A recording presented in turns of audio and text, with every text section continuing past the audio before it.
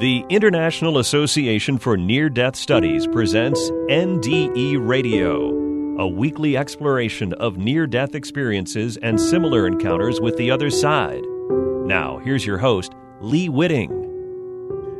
Welcome to NDE Radio with Lee Whitting, whether you're listening on TalkZone by podcast, through the archives of our ad-free shows on our YouTube channel, or connected through the incredible content of our Facebook page.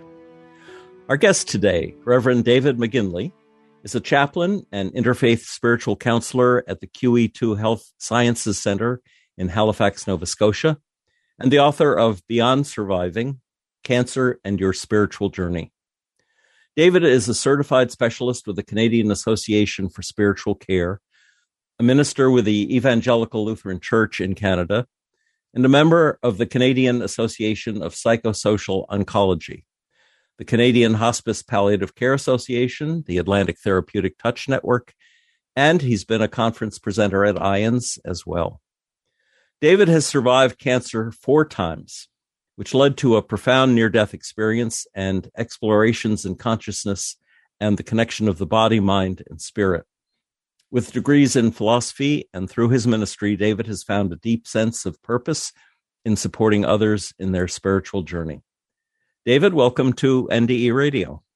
Great to be with you, Lee. I really love the show. I've been an avid listener, so it's an honor to become a guest. Oh, well, I'm certainly glad you're going to add a lot to our 450 shows, believe me. And I'm basing that on the wonderful conversation we had yesterday. David, tell us about this rare form of cancer and what happened when it spread to your femoral artery. Yeah, this is a weird cancer. It appears in 1 in every 2 to 3 million cases, and it's called pheochromocytoma when it's growing on the adrenal gland, and it's called paraganglioma when it's growing out anywhere else. And I have paraganglioma. So imagine a cancer that doesn't spread out or metastasize and compromise your body's systems. Instead, this one sits as a tumor, a gelatinous tumor that makes a Molotov cocktail of chemicals: norepinephrine, dopamine, catecholamines. And when your adrenal gland turns on, it's like a switch, and it throws the right switch and it lights the fuse, and the tumor blows. So all of these metabolites flood into your system. Most people die in about a minute, and then it's diagnosed afterwards. Wow. So you don't die slowly from this cancer. It's a kick in the gut and down you go. I've had it 4 times, which gave me the dubious distinction of being written up in medical textbooks. That was the first time I'd been published. The first time I was 17 years old, and it was growing in my bladder. So the metabolites were flooded out with my urine, and I didn't have any effects. I didn't feel the hit. I didn't feel my blood pressure go up, my heart racing, my head becoming clouded. I didn't feel any of that. But the second one was 27 years old, and I was on internship as a student minister, and that one blew and sent me to the great beyond. Gave me a glimpse. The third one, I was 35 years old, and then the fourth, I was 38. So the second one was on my femoral artery, which means major blood vessel, major highway. That's why it was so dramatic. The third one was a tumor in my abdomen, but it had started to spread to my lymph nodes, and the fourth was in the lymph nodes in that area. So because of all the surgeries, I have some artificial parts inside, and they're all working fine, and I live to see another day. A lot of people die on the operating room table too, because when the surgical team goes in, they're the bomb squad, right? And as soon as you touch this thing, boom, it goes and you're gone. So they had to lower my blood pressure every time to about 50/30 and hold it there to give me as much headroom as possible. When they extract the tumor, it blows, my blood pressure goes crazy, then they give me other medications to bring it down again, and then you got this roller coaster ride, and if you come out, you live to see another day. Wow. Well, it's emotional excitement that sets it off. And you managed to collapse in the pulpit pretty much at a seminary chapel session, I guess. I when I was in seminary, I can well remember how stressed I felt when I was expected to stand and deliver a sermon. And I guess you had a couple of times when you just collapsed in the pulpit. Yeah, man, public speaking is one of the most anxiety-provoking things you could do. Yeah, and when you got a paranganglioma in you, you're taking your life in your hands every time you step in the pulpit. And you didn't even know the first couple of times what it was that was doing this to you. No, I didn't. I have passed out in the middle of a sermon numerous times. Now, I put a lot of people to sleep giving a sermon. It's no good when I become unconscious delivering one. Well, the attack you had when you were 27 led to your near-death experience. So tell us about that one. Yeah, fortunately, it was in a hospital chapel that I collapsed, and that's a good place to die. Mm-hmm. I was getting up to give the sermon. I could feel the effects of the tumors, the chemicals going through me. I was beginning to get dizzy. I was trying to breathe into it and stay with it because I was determined not to pass out again, right?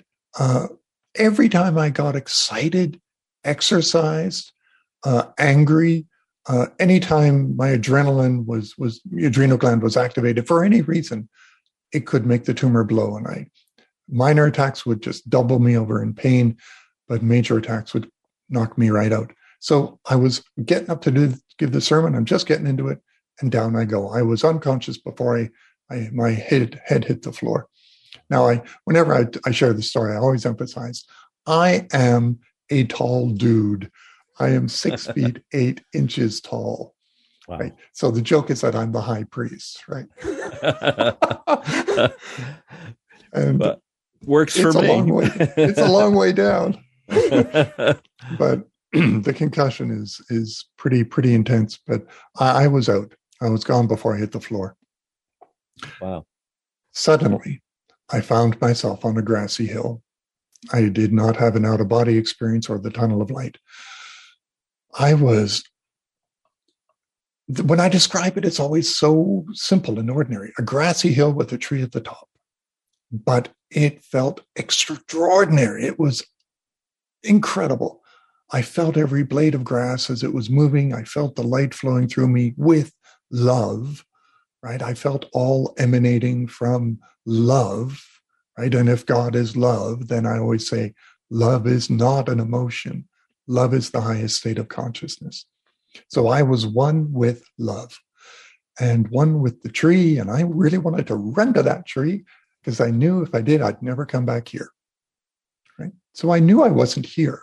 Yeah. I was home. And that's exactly what I said. I was jumping up and down with joy, saying, I'm home, I'm home, I'm home. I was so happy. And David, describe the scene a little. Was the sky light or dark? Was the tree illuminated? Did things glow? Any description I give is going to impoverish the actual experience. And the poverty of words cannot encapsulate or capture the dimensions of this reality. However, there were clouds in the sky. There was a dramatic light, or maybe that's how I felt. The tree was reaching its branches out, drinking in the light. I could feel how it was doing that. The grass was swaying with a breeze, right? And I felt every blade, the colors, beyond any colors here. Not that they were more vivid. When we say that, we're trying to say it's more real than anything here. This is a cardboard cutout, two-dimensional reality compared to that. Mm. And I was finally real. There was no part of myself that I was blind to. Here, talking to you, I have a fractured consciousness. Part of me is thinking about how my day went at the hospital supporting patients who are dying. And part of me is excited about what we're going to be talking about. And I'm thinking about a variety of things. And there's all this material in my subconscious I'm not even aware of, right? And it's stirring. I am not integrated, but there I was authentic. I was congruent. I was whole and complete, which, as you know, technically is the meaning of the word salvation, right? Yes. To be whole and complete. So I was that, and I was one with everything. Wow. Oh, that was so good. And I wasn't alone. There was a person there, a masculine figure. And people say, well, what did he look like? And I didn't really look at him. His appearance wasn't important, but his consciousness, his connection to me was everything. He felt like my best friend. Like we'd known each other all of my life, and he had known me longer than that. And I felt so relaxed and overjoyed in his company. And he said the first words, I'm jumping up now. I'm saying, I'm home. And then he says, welcome, David. It's so good to see you. Oh, implying that you'd seen him before. Yeah, it was like a reunion. Yeah.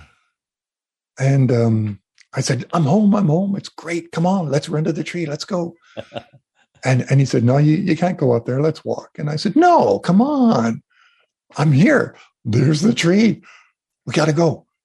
And yet I couldn't compel my feet to run. There was a power in his presence and authority that rooted me to the moment and to stay with him.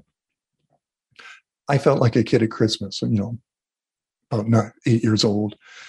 And he just calmly and beautifully and lovingly walked along through the grass with me. And he said, it's okay, we need to talk. Let's talk about your life.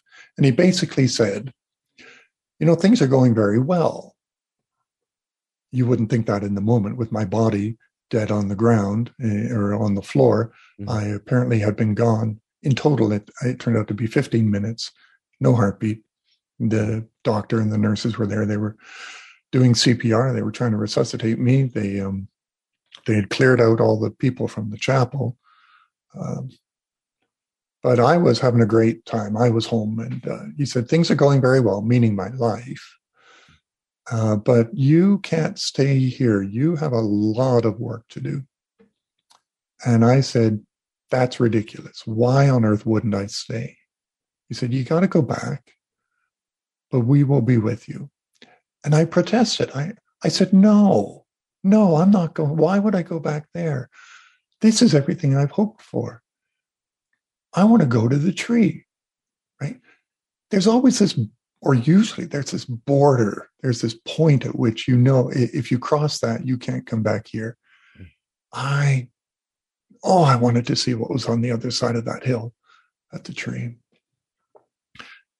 But he said, you can't go up there. I felt the authority of that there. When people say, what does he look like? I can describe him. He looked like power, authority, compassion, love, tenderness, great sense of humor, wonderful, best friend. And people say, well, David, that sounds like Jesus. Don't you think? I mean, you're a minister. Don't you think it was Jesus? And I never for a moment thought it was Jesus. I always joke. It was, Joe from the warehouse or a junior apprentice, right? They wouldn't send the big guy to me. But he was no less imbued with the character of the Christ, right? The Christ consciousness, the connection to everything. And then it summed up. He said, you can't stay here. You have to go back. And my heart was just sinking. And he felt that. So he reached out his arm and he put it on my shoulder. I felt this love pour into me. So like he was infusing me with energy of himself. And I just felt enfolded by that grace. And he smiled and he said, it's going to be okay. We will be with you, plural. Isn't that interesting? Yes. And we'll see you later. Boom, I was back. Wow. Lee, coming back is the hardest part. Everybody says this, right? You've moved from this level of consciousness to one so expansive, and then you're stuffed back into this muck. And you have to talk with your words coming one after the other, and your thoughts are completely inadequate, and you're bumbling to impart yourself to another. And there's this synthetic separation. It's just not real. And you're stuck in it. And you have to work with time and gravity. And it's utterly inadequate compared to that. When we talked yesterday, you talked about the weight of the body. And I think you said the poverty of the flesh and the clumsiness of words. And I've been thinking overnight, is this some of the reason that we are so fallible, so prone to depression, so screwed up in our lives? Is it because we're dealing with the physical body itself? No, I think it's because we're dealing with the illusion of separation from the divine and from everything. We perceive ourselves, you perceive yourself as separate. And yes, that is a required dimension of the evolutionary journey of the physical experience. But it has a gravity that pulls us into a mythology of identity, that I am separate from you and we are other than, the world around us. And then you've got the emphasis in Western culture on individual and autonomy and personal liberty, and all of these things reinforcing mythologies of your rights as an individual, upon which cultures are based. But if the underlying reality from which ours emanates is one of pure consciousness and absolute connection, then there is no me. There's only us. There's only everything.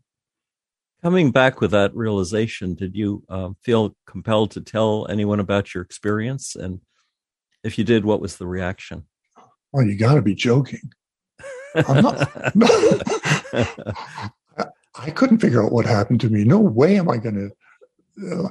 I'm honored that as a chaplain, I hear near-death experience accounts every month. People tell me because I ask them directly, and it's fresh. But this was 30 years ago. I didn't know what to do with this. They wrapped me in a blanket. They took my vitals. They gave me some orange juice. They couldn't find anything wrong with me except a bump on the head. So I chalked it up to anxiety and nervousness. And I went home and I crawled into bed and I grieved. I didn't know why I was crying. I didn't know why my heart sank into this physical emptiness. I didn't understand. And I pushed it down. It descended into my subconscious immediately, because this is not cognitive dissonance. It's existential dissonance. And you've got to choose the reality you're embedded in. So I was like everyone else. It takes, on average, 10 years to integrate the experience. And that's what happened. It started rising over the years. I did not tell anyone or get into the pulpit and preach it. It took me so long to integrate it. Well, there you were studying at the seminary, all the doctrinal theology. Did it begin to change your understanding of that theology?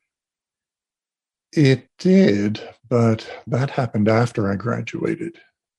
And when I went into the field, had a parish, and learned how to love. He told me I wasn't ready. I had a lot of work to do. I now know I had to grow up. I had to mature in love. I just wasn't ready for all that. And my job is to help other people do that too. Not that I'm a master, but here I am supporting people at the end of their life, and I'm helping them not so much with their belief system as with the unfinished love story, because God is love. So it took me a long time to find the vocabulary, a new modern contemporary vocabulary of spirituality, of consciousness, of the nature of reality. And that reconciled my scientific bent with my spiritual desires. And I've emerged now with a new model I feel is much more robust and relevant to the age we live in. You said yesterday it blew the doors off the doctrines of theology that you'd studied, and I have felt the same way about my, comparing my NDE to what I studied at seminary. And I wonder, at some point, you and I should talk about how we might revitalize seminary teaching to incorporate the reality of consciousness as I think you called it the only realm we share with God. Yeah, the consciousness is the only real estate you share with God. So invest wisely, right? Yes. So what do you think? How does it impact on the doctrine of atonement? Oh, well, you explained that to me. I thought it was excellent how you broke that word down. I had seen that before, but I'd never really thought much about it. Oh, right. At one-ment. Yes. Right. To be one. Because you look at the word Christ, that's not his last name. It's a title. And while in the church, we talk about it means the Savior. Well, what does that mean? The Christ means the everything, right? I think of a passage after the resurrection where the disciples, there was nowhere the disciples could look where they did not see the imprint of the Christ. Suddenly their eyes were opened and they saw the divine in everything, because everything emanates from consciousness, from the divine. Yeah, that's the awakening. Takes the copyright off the whole issue of salvation. Yes. I think you also said that the divine is love, not the promise. Yeah. God is love.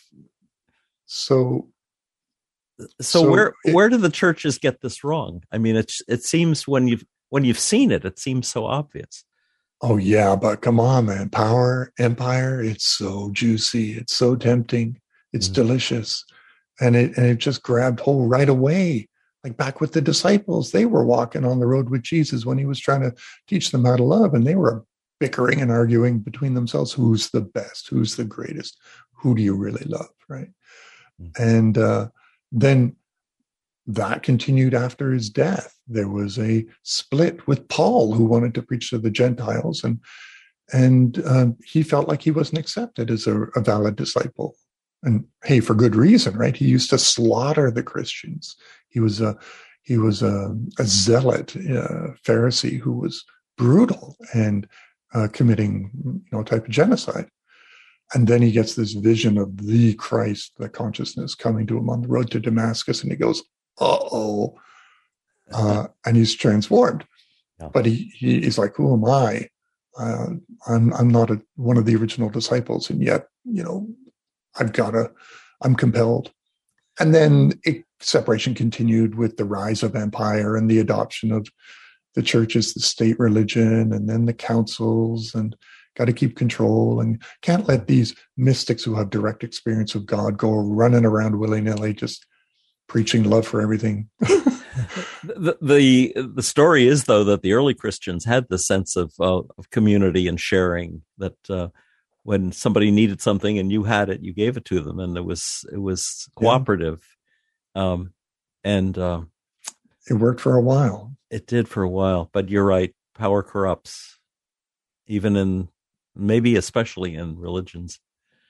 Yeah. Each ego will do anything to hijack a spiritual agenda.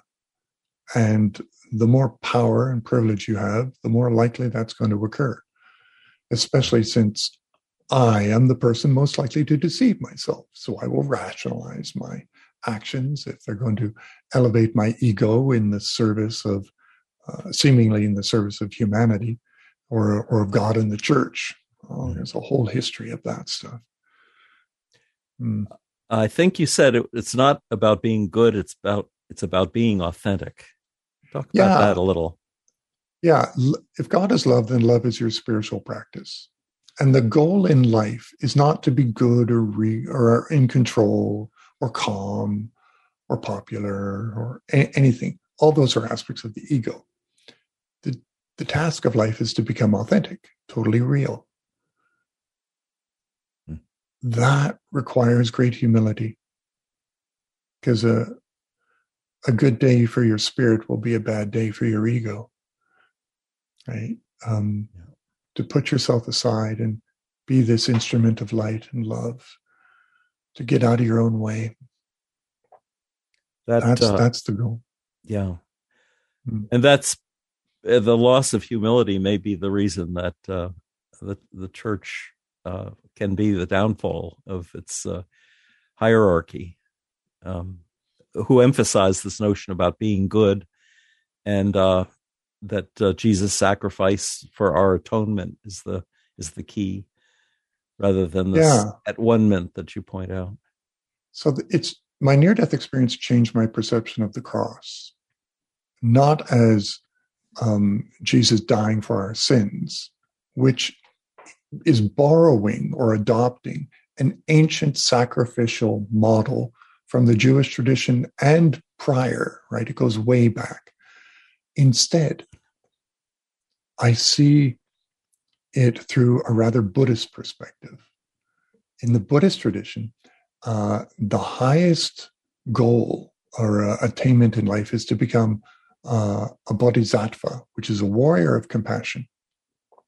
And that is one who can stand in the storm and drink in the pain of others and return compassion and love, not in an effort to transform and change that person, but simply to incarnate that sacred presence that says, I am here and I am with you, and I will not abandon or diminish you. I will not turn away from any part of your pain. And through the quality of that presence, you are a transformative force of grace.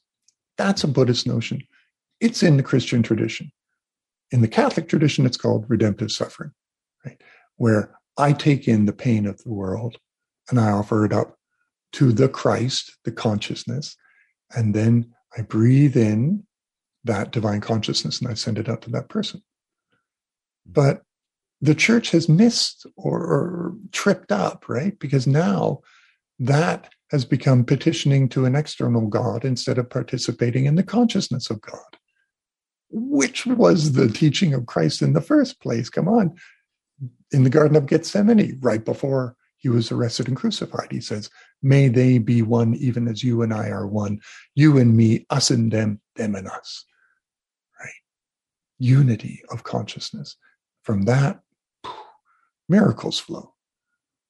But we get in the way because we think we know what to do. We ain't that smart. Would you call compassion and love the same thing? I would call compassion love in action, to suffer with. But love is this entire state of consciousness that I am evolving into, and yet that I fully am already. It's weird. It's a paradox because from the inside of my experience, I'm just bumbling along every day. It's amazing to contemplate that that's probably the best way to shine.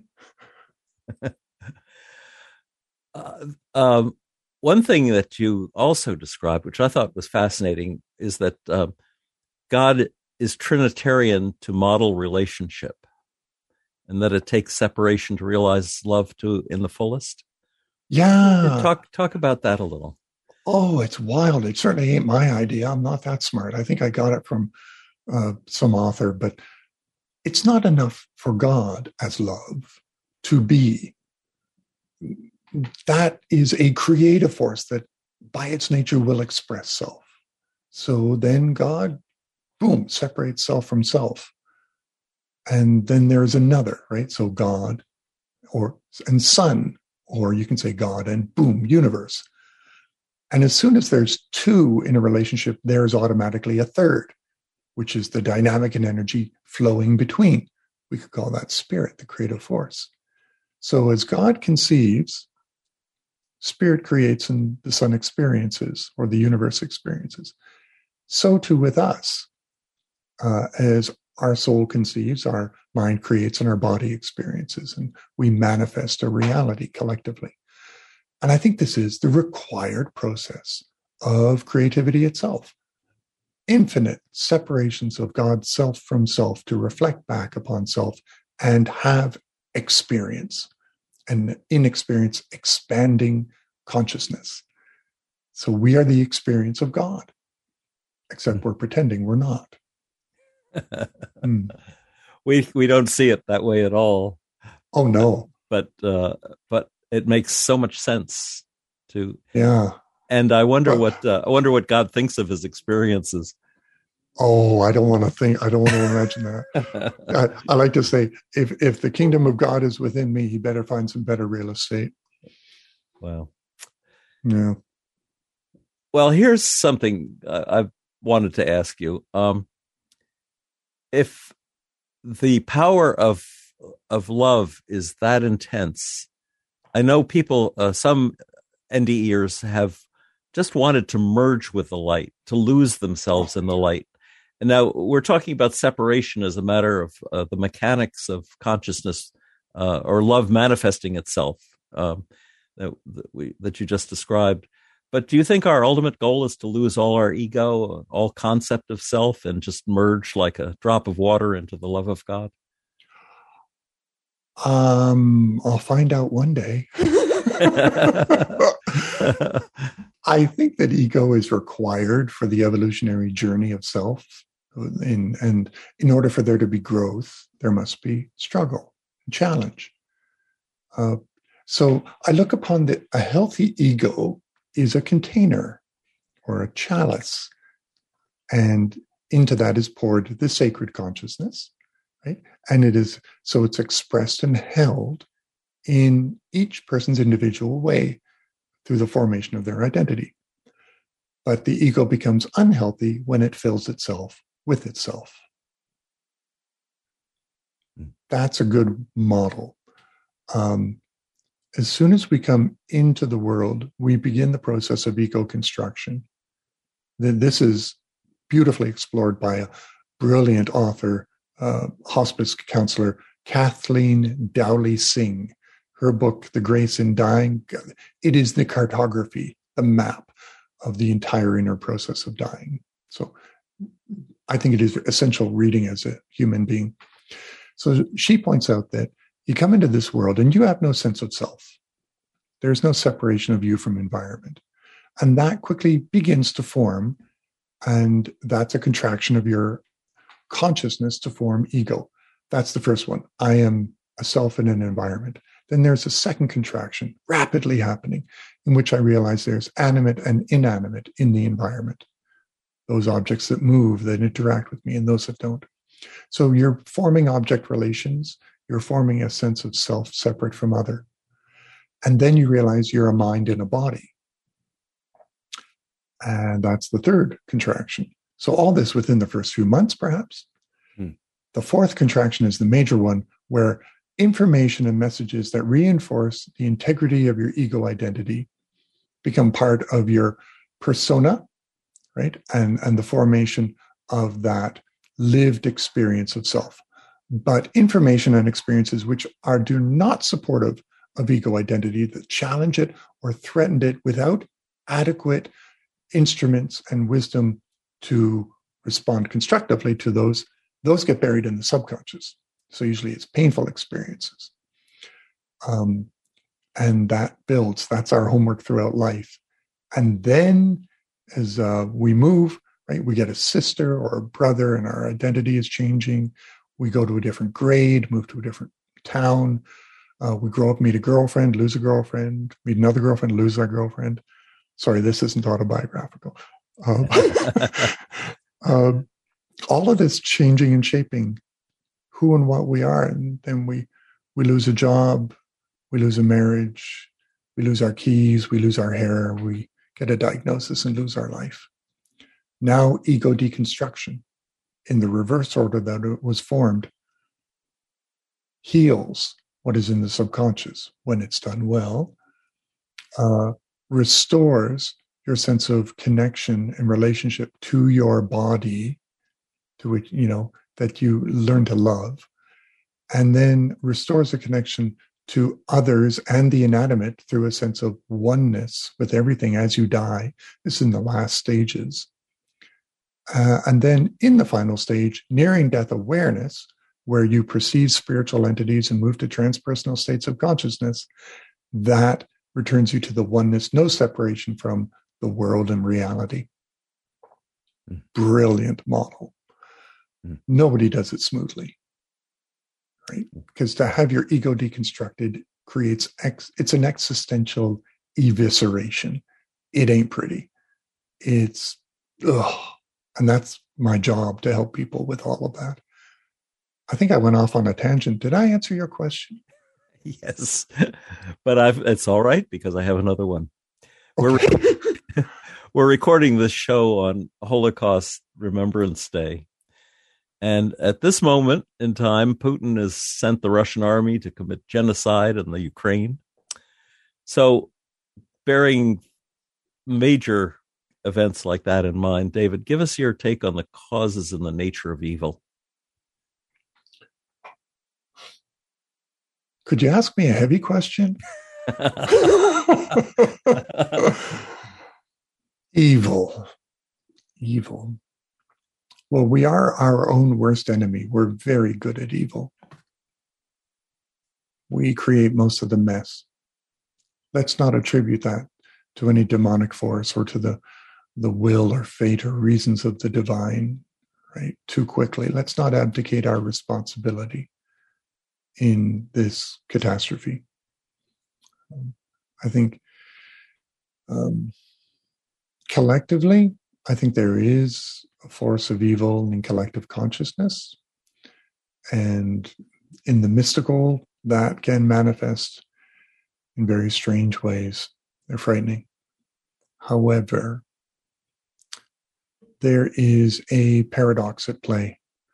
If God is love, then only love is real and nothing unreal exists. This pulls from the Course in Miracles, of course.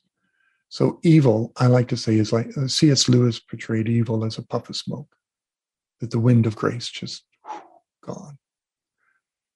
But in our world, power, narcissism, greed, the mythology of cultures, these combine to compel leaders to do outrageous things. And so I wouldn't hesitate to call what Putin is doing evil. And I hope that it mobilizes the whole world to pray, not to the external God, but as a participation, as instruments of grace, because the research shows that it's effective, right? There was the Global Consciousness Project.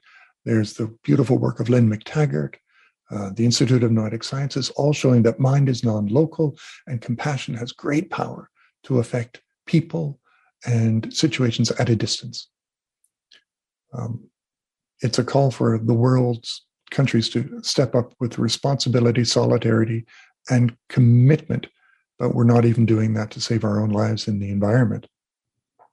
So do I have hope? I think it's going to get a lot worse before it gets better. But in the end, love wins. Yeah. So I'm going to love and shine as I can. And I hope all of your listeners will do the same. The more we do, the better things will be. That's for sure. I'd like to talk a little about what makes us human on a biological level. And one of the things you mentioned, and dealing with doctors who didn't really accept the science that would justify the philosophy we've been talking about, is that we're a construction by light at different steps in our evolving. I was wondering if you could talk a little about that. Yeah, this is thank you. This is a little pet peeve of mine, a lovely rabbit hole I live in sometimes. We are literally beings of light. I know that medicine functions on sort of a detective methodology, right? And it must, because it's dealing with the physical and the crude levels, technically called the gross levels of metabolic functioning. However, it all begins with light. Dr. Stuart Hameroff, working with Dr. Roger Penrose, who's a contemporary of Stephen Hawking, expert in quantum physics and black holes, they have articulated a theory of consciousness called orchestrative objective reductionism, in which a process we're now able to observe with modern technology ensues within the DNA and the nervous system of our bodies. Light is spontaneously appearing. Photons are being emitted from the myelin sheath around the nerves and through the DNA, infrared light, at a specific frequency. And it is what they call quantum wave fields that are undergo gravitic collapse and shift into Newtonian energy and then pulse out of us every 50 nanoseconds. One pulse is a moment of now for us. A stream of them is consciousness and time. And the frequency and amplitude of these particles of light initiates a cascade process which regulates all metabolic processes within the cells and thereby within the body. And this was emphasized by Dr. Albert Lehninger, who wrote Principles of Biochemistry. This is used as standard textbook in medical schools. And he talks about photonic emissions. It was one of his specialties, and how this regulates all life force. And then you look at Fritz Albert Popp and his research, and many others looking at how light is the manifestation of intelligence. It is the intermediary between biology and biography, consciousness and physical reality. So spirituality really comes in there, because when you're meditating, you can actually affect the frequency of quantum collapse within the microtubules, and really cool stuff. So that's a baseline that I actually offer to medical students and residents and doctors, saying, well, this is what I'm doing. Like when I'm doing therapeutic touch, I'm basically working with the energy field through modulating my consciousness to resonate with this light. And you do it best by getting out of your own way. Don't try too hard to be that. You are that. So smile and be kind and compassionate to that person. Is therapeutic touch the same as Reiki? Well, think of it all as languages. There are so many languages, but the point is to communicate. There are so many modalities. Reiki, Tellington touch, quantum touch, Tai Chi, Qigong. So many different modalities to regulate and modulate and work with this biofield, right? Which now can be measured. You can get a photomultiplier, and it can measure the light pouring out of the third eye and out of the palm of your hands. Supercooled quantum interference magnetometer, rather expensive, but will measure your biofield. And they found that the field from the heart leaps out the strongest, 10 to 12 times stronger, or 10 to 12 feet, as can be measured by this device. But we see its non-local effects globally. And like HeartMath Institute is doing great research on this. There's simple breathing techniques you can use to calm yourself and amplify this energy of compassion and love.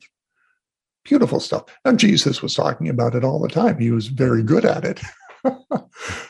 Me, not so much, but we do what we can. Well, you do practice it. Tell us a little about what you've accomplished, and maybe a couple of examples. I'll tell you what's been done through me. I have done nothing but show up. There's a case, I share this in my book. I just love it. Doctor came to me and said, we got a patient who's allergic to all the antiemetics for chemotherapy. Those drugs prevent nausea, vomiting, adverse reactions to the chemotherapy, but he was allergic to them. So if we gave him the chemo, it would be really bad. But how do we sedate him? And she said, you do that weird thing with your hands. Why don't you go in there and with that magic stuff? And I said, it's not magic. It's based in science. And she cut me off and she said, just go do your job. So I went to the patient and the nurse was there with the chemo. And I said, hi, I'm Dave. And this is what I do. And would you be okay with it? I'm going to be moving my hands over your body. I'm not going to touch you. move my hands over your body. And if it helps, you'll feel relaxed and the chemo hopefully won't bother you. And he says, let's give it a try. It couldn't hurt. And I got to have the chemo. I thought, man, what a brave guy. So I breathed in, I centered myself, you plant your feet, you open your heart.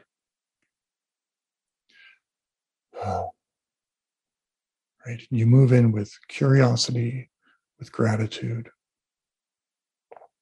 Got to let yourself feel, right? But even in that, observe your emotions.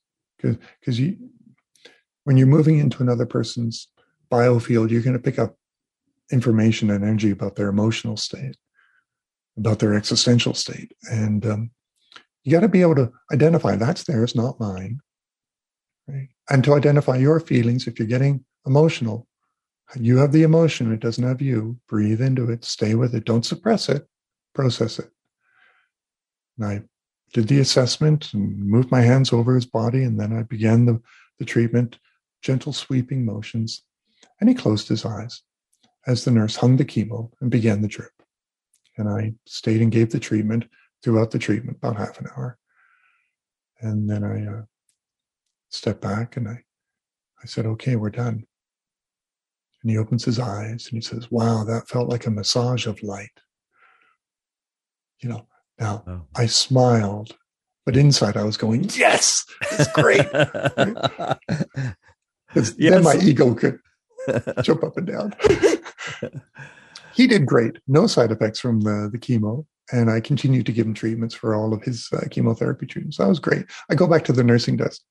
And it was lovely because the doctor looked up. She was charting. And she said, how'd it go? And I said, went great. No side effects. Chemo's going in smoothly. Responded well. She said, good. Thanks, David. No big thing. Isn't that great? I'm so lucky to work with the people I work with. Yes. Wow.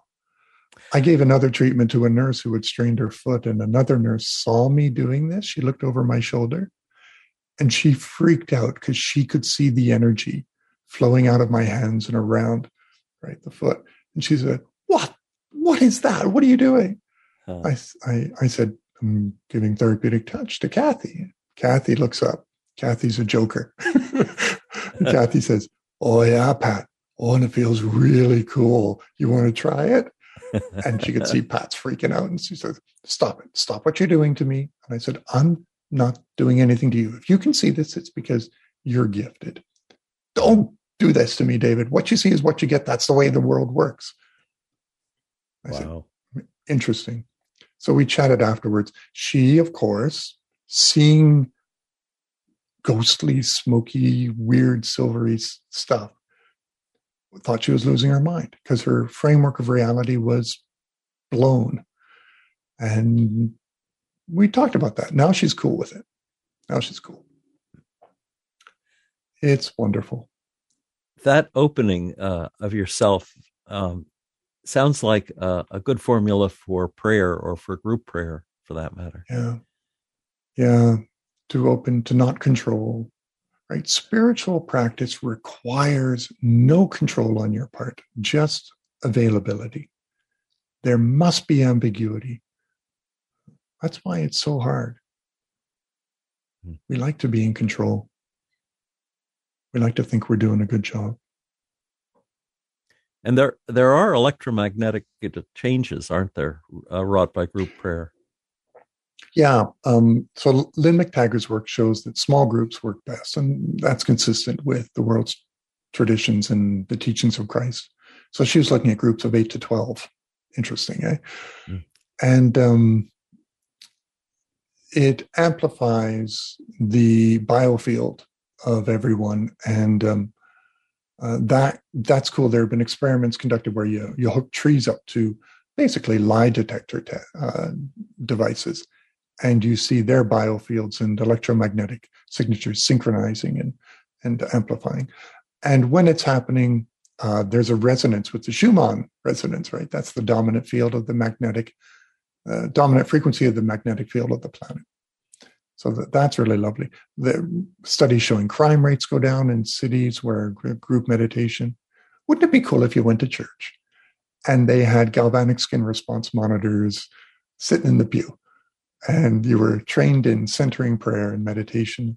Then you had a little needle up on the big screen showing, oh, we're in the green zone. Okay. That'd be great. Of course, it wouldn't work. We'd get into it and think, oh, we're doing such a good job, and then you've blown it. Yeah. The Society of Friends, the Quakers, who have silent meetings, and everyone is considered to be a pastor. At least that's the tradition. And may be moved by the spark of God within them to stand up and say something from time to time. But basically, the meeting is silent.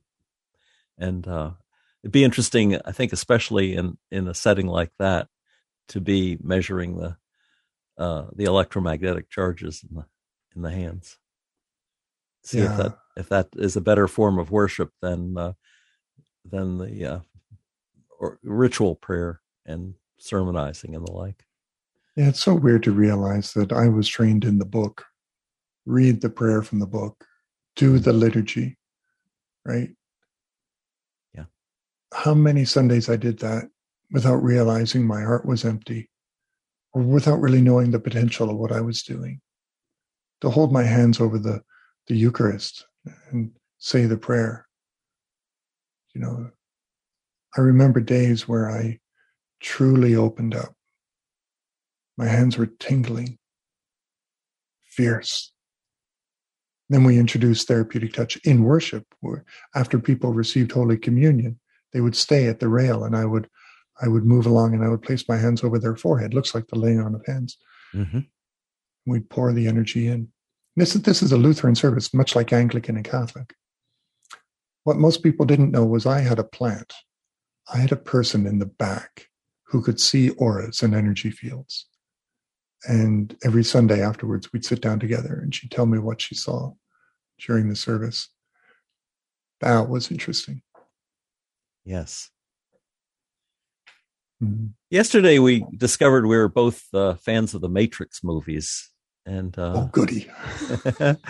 And I don't think I told you then that my wife and I named our male and female cats born last year from the same litter, Neo and Trinity. So, oh, Lee, that's a bit much, don't you think? Well, perhaps. Anyway, the Matrix premise is that mankind invents artificial intelligence, after which AI enslaves us by creating an imaginary world of ones and zeros to live in. And in a talk you gave at IONS in 2018, you showed a little clip of a physicist describing how he thought he had discovered that our world is actually built of ones and zeros. Tell us about that. Yeah, that was a conference. I'm just going to pull it up here on YouTube. I don't think I'll be able to share it, but I'm going to be able to give you enough information that your listeners will be able to go to it. So I think the physicist's name is James Gleick, and let me type it in here. I'm sorry for the delay. No, that's fine. Neil deGrasse Tyson. I'm putting in all these keywords. And I think this physicist is into string theory as his understanding of the way the universe is constructed. When you go to YouTube, type in the YouTube search, Neil deGrasse Tyson freaks out when physicist James Gates finds intelligent code in fabric of space. Now, that's going to grab your attention. It's so good because this is old. I mean, this one was posted 5 years ago, but I know the event happened older than that. So James Gates is his name. He's a physicist, and he found a pattern in the fabric of space-time as he was analyzing randomness and, some chaos theory going on there. And this code was identical to a code developed decades earlier by a computer programmer. And he says, this leads me to conclude that we are indeed living in a hologram. We're living in the Matrix. And Neil deGrasse Tyson just freaks out in the best way. It's so good to watch. And it's only 5 minutes long. So Have a look. It does. It blows your mind. Yeah. Especially if you're into that movie, because it is so dramatized in the movie that you think, oh, well, there it is. It's the green streaming down of zeros and ones. Yeah, it was actually computer code. Now, this is relevant to near-death experiences and to the nature of reality. Let's do a little reality check right now. Astronomers, cosmologists, among the most brilliant scientists, tell us now that what you see is not what you get. We perceive reality in the visible spectrum of light. Well, apparently that makes up 0.004% of the universe. All of the matter in the universe beyond the visible spectrum of light. So all the matter, all the stuff, that comprises 4% of the universe. Over 20% is comprised of something called dark matter, which cannot be observed directly, only be observed by its effects upon the pull of galactic clusters and gravity. And then over 70% of the universe is made of dark energy, which is a scientific word for voodoo witchcraft. We don't know what this is, but it works in the math. Now, here we are, modern human beings, putting all of our chips on the 0.004% and saying, when I'm dead, I'm dead. That's pretty short-sighted. That's not a good bet. Let's go even further. You and I are incapable of perceiving reality as it is. We can only perceive it through the 5 or possibly 6 senses, right? And the wetware of our brain. And we only perceive it, we only perceive the information that facilitates our physical survival in this evolutionary physical plane. The reality that a butterfly experiences, or that a whale perceives, or a dog perceives, or an insect is radically different than the one we perceive. We forget that as part of ethnocentrism on an existential, not just a cultural level. And then you've got Dr. James Gates saying we live in a hologram, quantum physicists saying, yes, that's the most robust and sound model of reality, that we live in a projection from a higher dimensional reality. That reconciles Newtonian and quantum physics. That makes everything we've discovered fall into one unified theory of reality, a model of a reality that all emanates from consciousness. Well, that's just a contemporary language for the ancient mystical terms. God, spirit, right? And that we are in communion and relationship with the unseen levels of consciousness all around us. I think that is exciting, innovating, and that's why I love The Matrix and the special effects.